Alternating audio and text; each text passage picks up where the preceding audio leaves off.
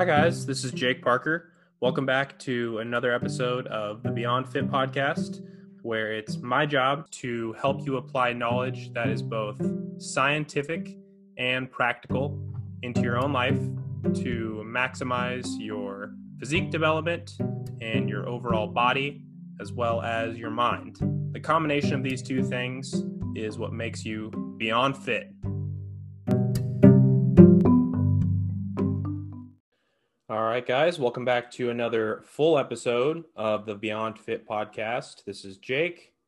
So today I wanted to talk about 5 reasons you still aren't jacked.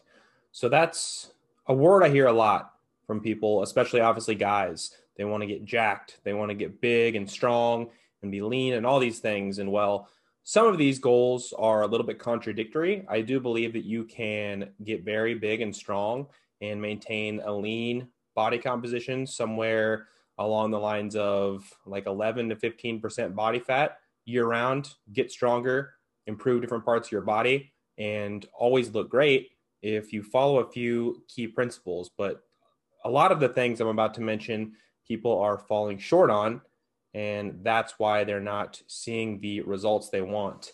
I talk with people every week who say, I'm working hard, I'm working out 5-6 days a week, I'm tracking my macros, whatever it may be. And while there are things that you can obviously do that are evidence that you're moving in the right direction, such as trying to use appropriate macros and applying progressive overload to your training, stuff like that I talk about often, there are key metrics that I think people aren't aware of that I'm going to discuss here that are holding back your progress, that are keeping you from a jacked physique. The first 2 I'm going to mention here are along the lines of recovery. And so the first reason here is just getting an adequate sleep. There's a study that I go back to a lot, and I don't give a lot of credence to studies because I'm so much focused on the psychology and behavior preferences of people and stuff like that, how to create habits that are going to stick in order to create the ideal lifestyle and ideal body and health for yourself, that I don't love studies because they're done in such rigid environments and they are often kind of divorced from reality in that way. But this specific study did a look into how lack of sleep affects one's body composition. So they took 10 overweight adults and put them in 14 days of a moderate caloric restriction. And some of these adults were on 8.5 hours of sleep a night, and some were on 5.5 hours of sleep a night. And the difference there is pretty staggering. In the study, the adults that slept less, that slept 5.5 hours, lost 50% less fat and over 30% more muscle when sleep restricted versus the others that were not sleep restricted, that were sleeping 8.5 hours a night. And remember, this was on an ideal calorie deficit. So what they were doing was the same. The foods they were eating were the same. The amount of calories were the same. It was just the sleep that was different. So that speaks to how big of a difference sleep can make. If there's one thing that I focused the most about changing in my life over the past few years in which I've continued to transform my body, it's been just really focusing on trying to get close to 8 hours of sleep a night. Now, sometimes when I get busier or more stressed, it might fall closer to 7, but I usually try to look at 7 as the bare minimum and more of an ideal being around 8, even 8.5 or 9 if I can really spare it. Recently, I've been thinking about taking a deload just because I've been getting my 8 hours of sleep, but still just feeling so lethargic and tired when I get up and a little bit extra sore, stuff like that. So make sure that in terms of recovery, you know what your body needs. And so it's an individual level for everyone, the amount of sleep you feel best on, but trying to optimize for that. And like I always say to people, cutting things out that are less important. Someone who consistently strives to get 8 hours of sleep over the course of their lifetime because they realize the importance of this, not only for muscle building and fat loss, which are important for your health and are important if you want to achieve and maintain a great looking body. But things like brain health, things like mood, staving off depression and anxiety, and other bodily diseases are mitigated. The chance of getting these things is mitigated by getting good sleep consistently throughout your life. And so I really can't underestimate the importance of getting good sleep. And so you're probably not going to be able to watch as much Netflix or, do as many activities in the evening as you'd like to do. And if you want to really maximize your sleep hygiene, which I'll go into, you'll have to make additional sacrifices. But I would recommend that you just start slow and ease into more sleep. Maybe you cut out 10 more minutes a night to go to bed earlier, or you usually go to bed at 11 o'clock. You can aim to go to bed at 10:30, or cut out Netflix one night a week to, make sure that at least one night a week you're going to bed earlier. However you can start, it's always easiest to get on the path and then improve from there. If you just say, I want to go from sleeping 6 hours a night to 8.5 hours a night, it's not going to happen. It's not going to be sustainable.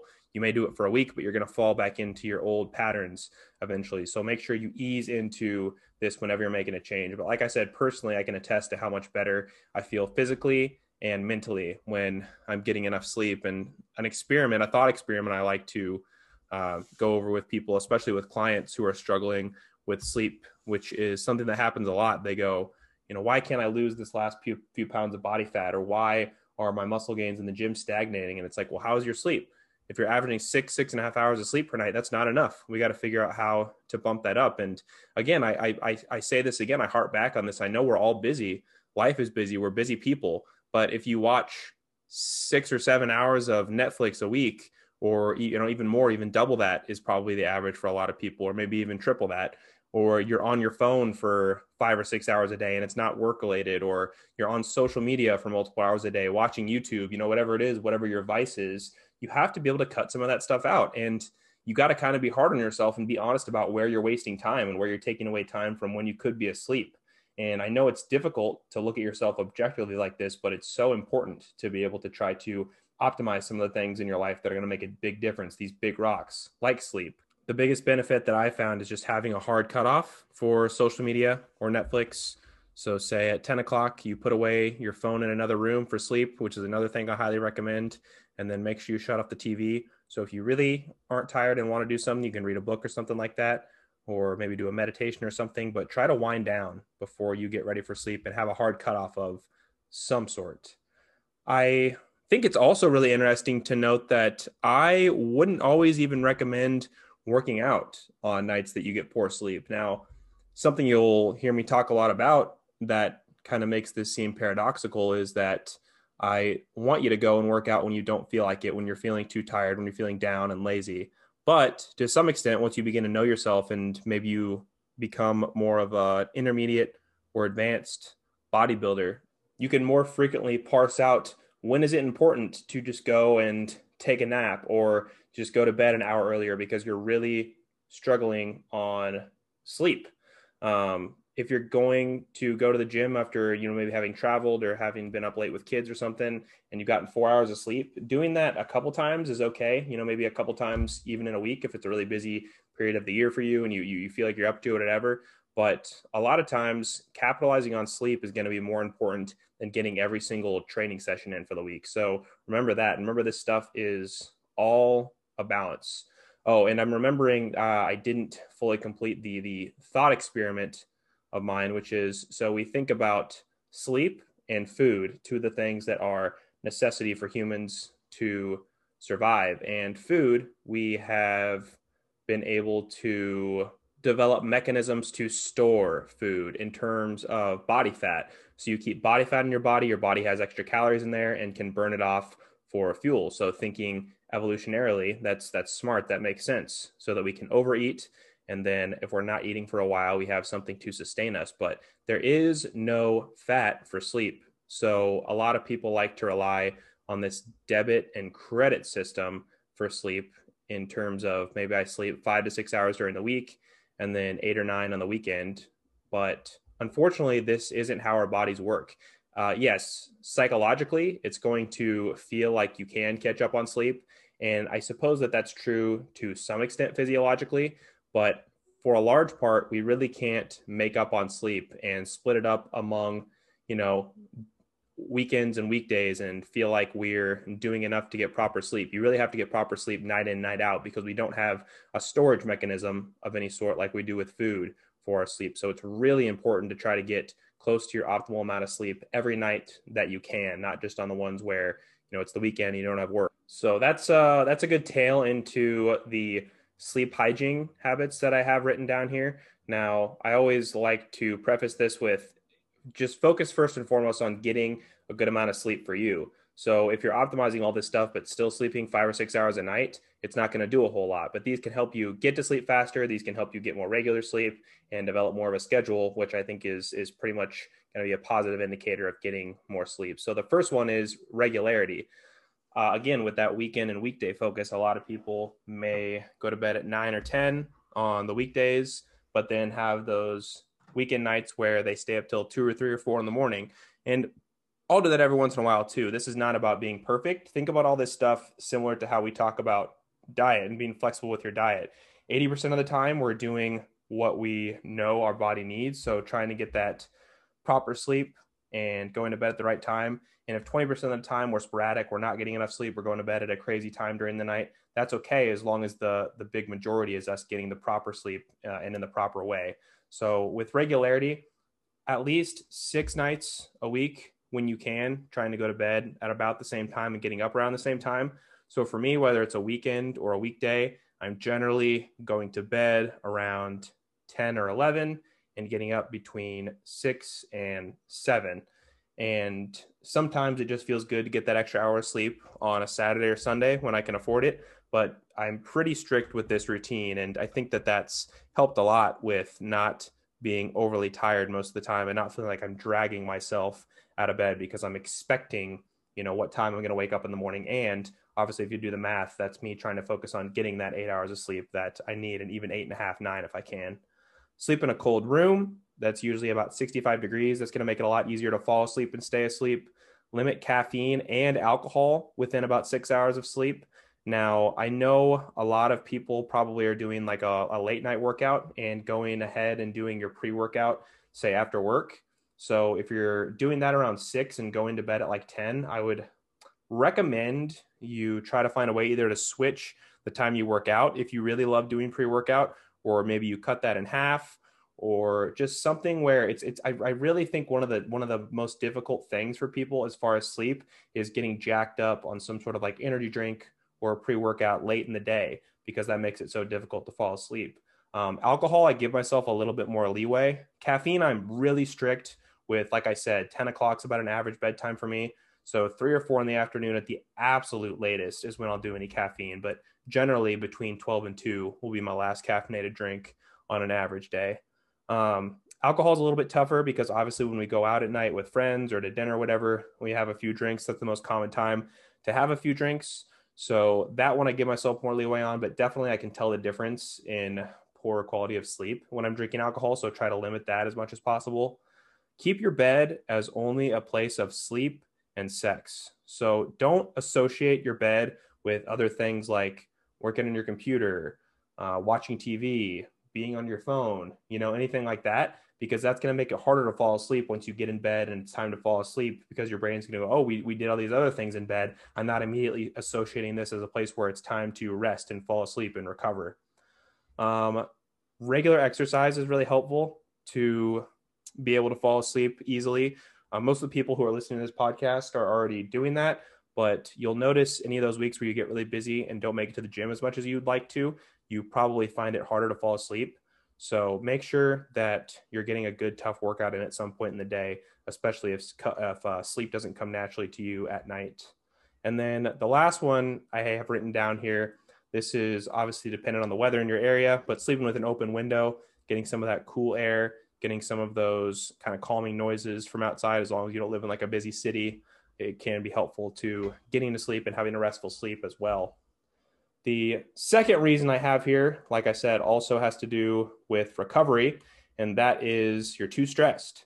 So your body doesn't know the difference between life stress and training stress, unfortunately. So when you're going through something like troubles in a relationship with your girlfriend or boyfriend or spouse, or you have stress at work or anything like that, you have to be mindful to temper back your training a little bit, unless it's going to be for a very short period of time and you're handling it okay. So say you really have just one busy week at work. Okay, well, that's one thing. But if you work in, like, I guess a good example would be if you work in accounting and it's tax season, that whole 3 month period would not be a good time to try to max out and really gain a lot of muscle and strength or go on a severe cut, because you are going to be more stressed with work, I would assume.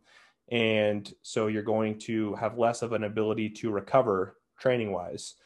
And just some notes on recovery here. I think it's important because I try to harp on it, but I don't think I harp on it quite as much as I'd like to. Kind of like how I touched on, sometimes you might prefer to go and get that extra sleep that you're missing, instead of going to the gym on a day when you're really tired or you missed out on sleep, because recovery is so important. And the biggest things I look at in terms of recovery are not the typical, foam rolling, stretching, massaging. That sort of stuff is very ephemeral, and it's not the really important necessities when it comes to recovery. That kind of stuff is almost like supplementation with your diet, where, yeah, it can be maybe the last 5% and it can be helpful, but that's if you have everything else optimized. So sleep is the number one, stress is the number two, managing those two things, and then just making sure that you're eating enough calories and that you're eating enough protein. So when you go on a calorie restricted diet, you have to temper your training back too. And most people do that intuitively just because you have that less energy. But making sure you're eating enough calories most of the year and not going on a calorie restricted diet for too long, for a cut for too long, is going to help a lot in making sure that you're energized for your training and that your recovery is where it should be, because your body is not going to promote recovery to the fullest extent when you're restricting your calories. So that's why, for me, I try to be at about a maintenance or a small surplus throughout about 3/4 of the calendar year, because it's really hard on the body to go through a cut and really focus on losing body fat. That is if you're already relatively lean, like in the teens, body fat percentage wise, probably preferably even like under 15% is where I like to stay. If you're someone who's listening to this and losing weight is a focus for you, or losing fat specifically, like you're someone who's overweight or even obese, that's a different story, because your body can pull calories to use for energy from your excess body fat that's in vast excess of what would be physiologically normal. So that's a different story. But high protein as well. If you've not heard my take on that, it's try to get close to 1 gram per pound of body weight. And if you've never tracked protein before and that seems like pretty crazy of a jump for you to make, try to get around 0.6 grams per pound of body weight. So you can kind of do that math yourself. But eating enough calories, protein, and then watching your stress and watching your sleep are going to do pretty much everything in terms of recovery. And then recovery is really what's going to be the main driver of growth. The podcast is about reasons you aren't jacked. And a lot of times people don't achieve that body that they want, not because they're not working hard enough or they don't know how to work out or eat. It's just that they're not managing their recovery. It's kind of cliche to say, but recovery is where the gains happen. Your muscles don't grow in the gym. You have to let them recover. You have to give them the stimulus to grow in the gym or, in your home workouts or whatever. And once they're given that stimulus, if they're given the chance to fully recover, that's how your muscles are going to grow and how your body's going to change. But continuing on with the focus of stress, like I said, your body doesn't know the difference between life stress and training stress. So try to keep that in mind and taper back intelligently when you know you're extra stressed in some area of your life. This is often referred to as autoregulation, which is something that Scott Stevenson and I talked a little bit about in my last podcast on here. But just autoregulation is basically just knowing when you can go a little bit harder or when you should take a little bit off. And that has to do not just with how you're feeling in the gym, but obviously, like I said a couple times already, how you're feeling outside of the gym, where your stress is at overall. An interesting anecdote, I heard LeBron James, this was a year or two ago, on Tim Ferriss's podcast, and he was talking about how he sleeps for about 9 hours a day on average, and he'll even nap sometimes when he gets a chance. So that just speaks to how important, obviously, recovery is for a professional athlete at the absolute top of his game. And that just shows that, if he is having to do that, Obviously, he is in the 1% of the 1%, but that just speaks to, hey, look where his focus is at. Look where we can try to get more out of. And then on top of that, I think he's just tries to stay pretty low stress overall, is what I concluded from this interview as well. He talked about using the Calm app, so having some sort of a meditation app, a meditation practice, or something to calm you down at the end of the day or at some point during the day. And he's very big on just getting massages, mindfulness, stuff like that, keeping a calm state of mind throughout the day, because he expects so much of his body and obviously attains so much from his body as well.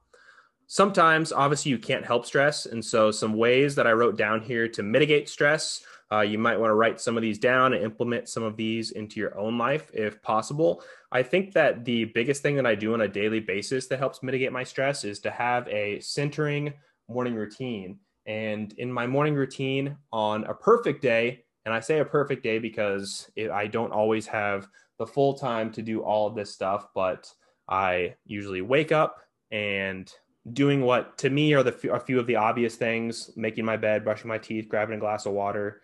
I will do my journal, my reading. I will go on a walk if the weather permits, and I will meditate as well. Now, all this stuff can take up to 2 hours. So like I said, if I have something right away or I'm sleeping a little bit later than I'd like to, this won't always all happen. But on a perfect day, I'm hitting all four of those things: walk, read, journal, and meditate, because it really helps me center and clear my mind. The meditation apps I've talked about before that I use are Headspace and Waking Up. I really encourage guided meditations, especially if you're a beginner, because it's a really pretty difficult thing to jump into, kind of like how I'd recommend a coach or an app or plan, at least of some sort, before jumping right into weight training. It's very helpful. Walking is a good way to enhance active recovery, as well as just clear your mind. So getting that blood flowing first thing in the morning, getting some sunshine. Sunshine's another thing that's important for stress. And then the journaling is good for just clearing out my, I guess, emotional health, for lack of a better term, getting my mental self right. And the reading is just a chance for me to learn and grow and continue to cultivate my knowledge, which is important to me also, in just that overarching emotional, spiritual way, I suppose. I really love to read first thing in the morning. I'd love to set aside about an hour of reading every day in an ideal world. Usually it's closer to like 30, 45 minutes. But like I said, that's first thing in the day. And I think here's important to note that this might be a different thing for you, but put one really important thing that you want to do every day first thing in the morning, because chances are if you try to plot out time to do it later in the day, you're just going to end up getting too busy and pushing it to the side. I've noticed this with my reading, and that's why I decided to put it first thing in the day. Because whenever I'd say, oh, I'm going to read at 2 or 3 or whatever later this afternoon, it would always just end up getting pushed on the back burner. So put really important things first.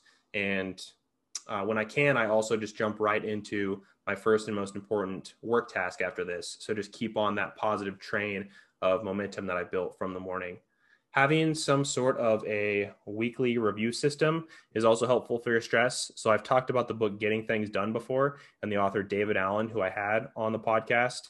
Having a weekly review system, mine is from the book Getting Things Done, essentially, where you know that you're going to get to all the things you want to get to: appointments, follow-ups, random Google searches, whatever it is. What I'll do is keep everything either in my pictures on my phone, my notes in my phone, or on an open tab on my phone. And then on Sundays or Saturdays, whichever day I choose to do a weekly review, I'll go and clear all that stuff out. So it'll have Google searches I wanted to do, say maybe it's for a doctor in town, or for literally maybe just some random Google search that I wanted to get to. And my notes on my phone will say, follow up with this person, or text this person, or, whatever. And then the pictures in my phone might be some Instagram post I wanted to go look at again that I really liked, that I wanted to think about.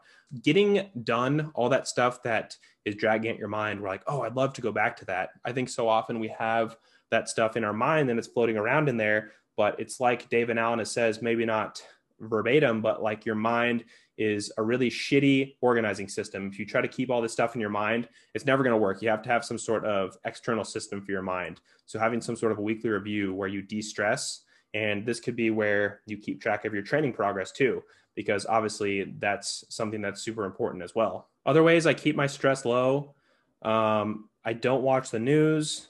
I try to have something to look forward to each day. So whether for you that's like a movie or TV show, or meeting up with some friends, or just something that makes you feel positive that you look forward to at the end of the day or at the end of the week or whatever, is helpful for just maintaining a positive psychology. Being nice to people, just giving compliments almost sounds silly, but I notice that whenever I'm down and I try to focus more on that, it makes me feel a lot better. So it's something I've been trying to keep up with more often than not. Gratitude in your journal. That's probably the most important part of my journal for me. The other parts include just a word dump. If you've ever heard of like morning pages, just writing down what's ever on your mind, that's something I'll do. Word dump, gratitude, affirmations, and my goals are what I write down in my journal every morning. And I just have a reminder to just have a nice smile, because I think physiologically you kind of can trick yourself into that more positive state of mind by doing that. Getting into the sunlight, I discussed that with the walk. It's another reason why the walking is important. Getting out, just getting fresh air. Being cooped up inside, especially we all know after this last year, is really not good for your mental health. And so to keep your stress down, just getting outside is helpful if you live in a place where that's reasonable and it's during a time of year that's reasonable. And then just socializing, which I know as an introvert can be hard to remember to do. And that's again why I'm so strict on planning and routines, because I'll plan in the socializing and stuff like that, because, you know, I enjoy it usually when I go out, but I kind of have to force myself. I kind of have to push myself. So again, having a system like a getting things done methodology, or just something as simple as planning your calendar very strictly every week, which I also do, and making sure you include some socializing and some hard cutoffs, at least to some extent, for your work or the intellectual and intellectualizing and thinking that you're doing every day, to make sure that you kind of get out of that zone, at least at some point in the day or week.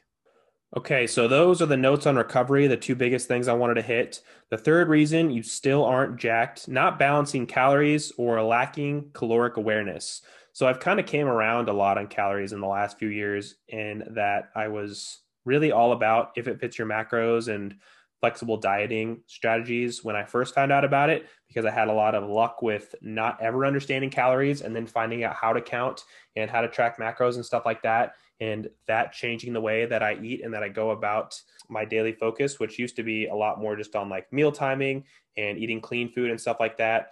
And macro tracking helped out a lot with getting rid of some of those unhelpful mentalities. But now I say that it's much more just about caloric awareness. I'm not usually tracking calories on a daily basis, just because I have that unconscious competence that I've touched on in other podcasts, where I know that I'm trying to eat a small surplus of calories every day and about 200 grams of protein. And because I eat 3 really similar meals every day, and then maybe a fourth meal or a snack or protein shake, I'm going to get really close to that. And if the food is really different than what I usually eat, I'll have to flesh it out in MyFitnessPal or whatever, but I pretty much know what I'm getting calorie wise.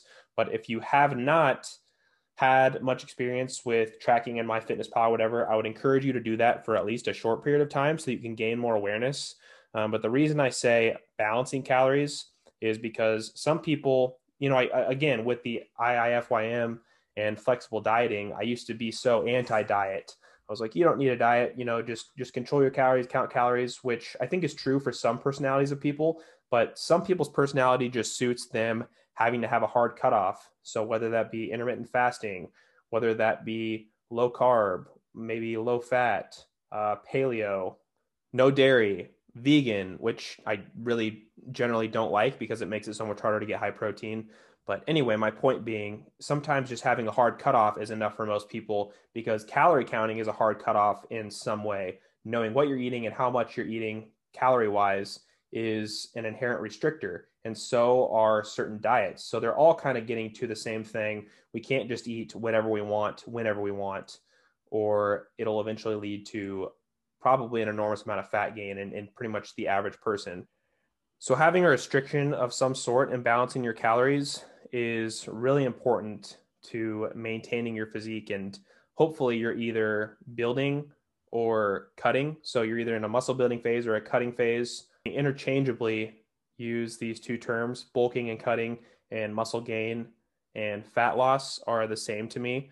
But the difference between those two, the biggest difference calorie wise, is you can go more aggressive cutting calories if you're trying to lose fat, whereas being more aggressive and adding calories when you're trying to bulk is not going to be as fruitful because muscle gain is so much slower than fat loss. So going more than a few hundred calories over your maintenance is not going to mean you're adding muscle that much faster. It's probably just going to mean you're adding more fat than you'd like to. Whereas with cutting, the more calories you restrict, your body preferentially for a while is going to burn fat as opposed to burn muscle for energy. So cutting and going lower calories, like 500 or 600 calories below your maintenance, is going to lead to pretty much the same muscle preservation as a smaller surplus, but more fat loss in the short term. So I encourage you to go a little bit bigger in a deficit when cutting versus your surplus when you're bulking for that reason. Like I said, your body is going to burn fat for energy before it catabolizes muscle. Another big myth that I think has harmed people like me for a long time is just the anabolic focus on muscle. And you don't want to go catabolic and burn your muscle. Muscle does not want to be burnt. Muscle is a lot more resilient than fat. So fat's going to go off a lot easier than muscle goes off, but fat is also going to come on a lot slower than, I don't remember if I said that right now. Muscle is going to come on a lot slower than fat is going to come on. So using that focus. And then, like I said, I think it's always important to repeat, because unless you've learned how to maintain leanness, like I have, between that 11 to 15% body fat, if you're anywhere above the 15, 16% range, you have enough body fat to spare that if you're just eating at your maintenance calories or even are in a slight deficit, your body has enough calories from the body fat you have stored up to account for making a surplus. Unless you get below like that 11, 12%, unless you are below like the 15, 16% mark, you really probably don't need much of a surplus at all. And if you are implementing progressive overload properly and following all these other things that I'm talking about today. A couple other notes on the balancing of calories and caloric awareness is, and this is more of a note for people who feel like they're a hard gainer or a skinny guy or girl, make sure you're eating enough every day. So if you feel like you're focused on being in a caloric surplus and you're like, I still don't understand why I'm not gaining muscle and I'm still skinny. It's like, well, you might be in a surplus 4 or 5 days a week, but if you're in a deficit the other 2 days a week, you're not sending your body the signal that it's okay to bulk up and build muscle. And this is a little bit more of a bro science-y versus an evidence-based study sort of thing, but it's something I've noticed in myself as a relative hard gainer. You have to be eating enough and eating in that surplus, or at the very, very least, that maintenance mode, 6-7 days a week for months on end in order to get your body into that muscle building mode sometimes, especially as you become more advanced, because 1 or 2 days of that deficit, your body's going to go back into the mode of being more restrictive. And then the last one here is kind of the opposite. You don't want to have those gigantic cheat days. I think that cheat meals are fine, but definitely don't have a full cheat day, especially if you're drinking alcohol. Those can be upwards of like 7,000 calories, which is going to be a huge impediment to your goals, whether it's a lean bulk or a cut, because that's just going to be a lot of fat gain. Now, this is going to happen every once in a while. I try to limit these days. I mean, I would say maybe to every month or two, just because they can be so detrimental. But the biggest thing you'll see, the biggest reason why people are failing, I think if you just pulled out the average person of the population who, yeah, I work out, I try to eat healthy, they probably have that one day a week where they're just in total binge mode, and that's probably ruining all their progress. That's one thing that I've changed about my lifestyle that has also made a really big difference. The fourth reason here you're not jacked is ego lifting. So ego lifting is just, obviously you're probably all familiar with that term, trying to do way too much weight and limiting your range of motion in some respect. So this is probably best evidenced in guys that want to squat or bench really heavy, and you'll see them not going down on their chest on bench or bouncing it off their chest on bench, or you'll see those quarter rep squats. And it's tricky because I'm someone who harps so much on heavy weight and progressive overload to build muscle. But if you're not taking the weight through that full range of motion and you're not controlling it, then you're not really progressing. You're not truly progressing.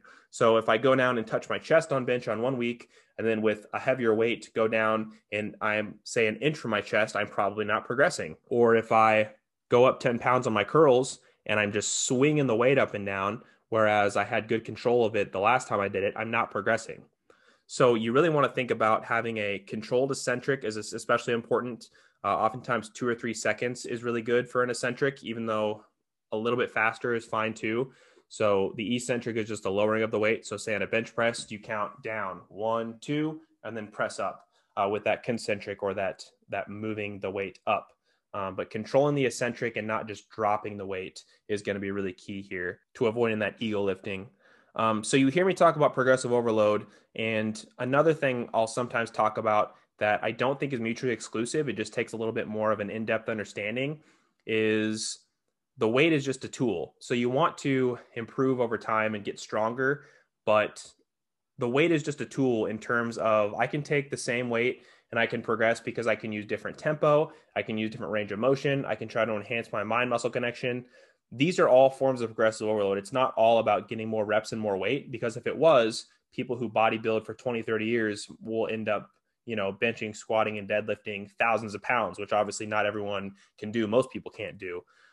So there's a limit to how much you can progress. And that's why it's important to change up your program every 2 or 3 months between rep ranges, between exercise selections, and just making small changes to get stronger in just a little bit different way in order to continue gaining muscle. So remember that progressive overload, while being important, can't just be, I'm going to use more weight and going to get it up any way I can. Because if you're doing shitty form and you're not progressing through a full range of motion, you are not progressing and you are not adding muscle. So don't be the ego lifter in the gym. I promise you, nobody cares how much you can lift. Just try to focus on your own journey and try to focus on truly getting stronger and improving over time.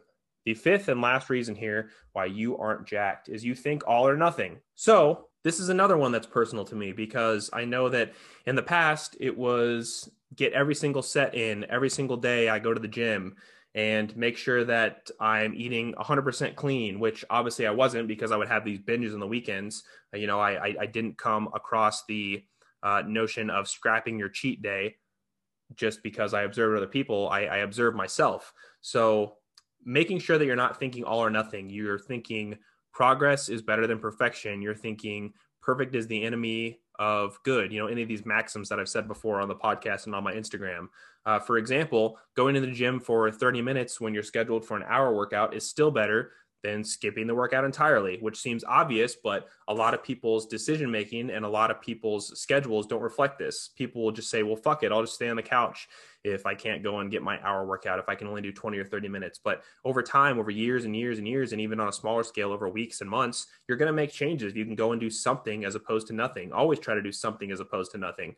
The fuck it mentality is probably even more harmful on food, where you say, oh, well, I can't hit my diet today. I can't hit my macros. I can't hit my meal plan. So I'm just going to eat whatever I want. And I had one bad meal, so I'm going to have 2 more bad meals today. No, try to limit the damage. Sometimes you just have to go into damage control and do what you can with what you have. Don't think that just because you fucked up in some small way, it has to lead to other changes or that your progress is scrapped. Making progress over time. Again, I'll harp back to something I talked about at the beginning. Everything is 80-20. The easiest example for 80-20 is your diet, because it's easier to parse out and see, oh, okay, I'm going to have a lot of clean foods, and clean is relative, but clean, healthy foods. And then 20% is going to be whatever I want: ice cream, pizza, beer, whatever it is. If you think 80-20 in all aspects of life, I had one shitty night's sleep, so I'm going to try and get back on track for the next 4 or 5 days. Not, oh, I'm sleeping like shit this week, why don't I just stay up all night watching Netflix every night this week? That's that fucking mentality. That's that all or nothing. And the same thing with working out. Oh, I'm going really hard 5-6 days a week, and then something happens with my kid, with my job, with my spouse, and I just stop working out entirely. Well, no, think about going and working out for 20-30 minutes. Think about going for a walk if that's all you can do. Because a lot of this is just reticulating the idea that you are someone who's focused on health and fitness and keeping that at the front of mind. So often it's just psychology as opposed to physiology, in knowing that I'm someone who does whatever I can at any certain point, and that's why I'm healthy and fit for my entire life. This isn't an ephemeral thing for me. This is who I am, building that identification with your habits. Like I've talked about, I think it was James Clear's book, Atomic Habits, where I first got that focus. So these are the 5 reasons you are still not jacked. You still don't have that body you want. Again, I'll go over them real quick. Go ahead and re-listen if you found any of this stuff useful and jot it down, or as always, reach out to me for clarifications or reiterations. But you have to sleep. You have to get appropriate sleep. You have to make sure you're not too stressed. You have to make sure you're balancing calories and you have caloric awareness. You have to make sure you're not ego lifting and you're progressing in the right way. And you have to make sure you are not thinking all or nothing, that you're appreciating those small wins and that you're valuing progress over perfection. Thanks so much for listening, guys. We'll see you next week.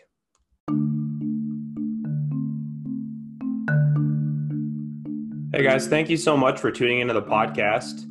If you would, please take a minute out of your day to review and rate the podcast as well as subscribe. It would really help me out a lot. And if you're on Instagram, go ahead and follow me on there at jakeparker.fit and screenshot and tag me when you're listening to the show. I'll be sure to share it and thank you personally on there.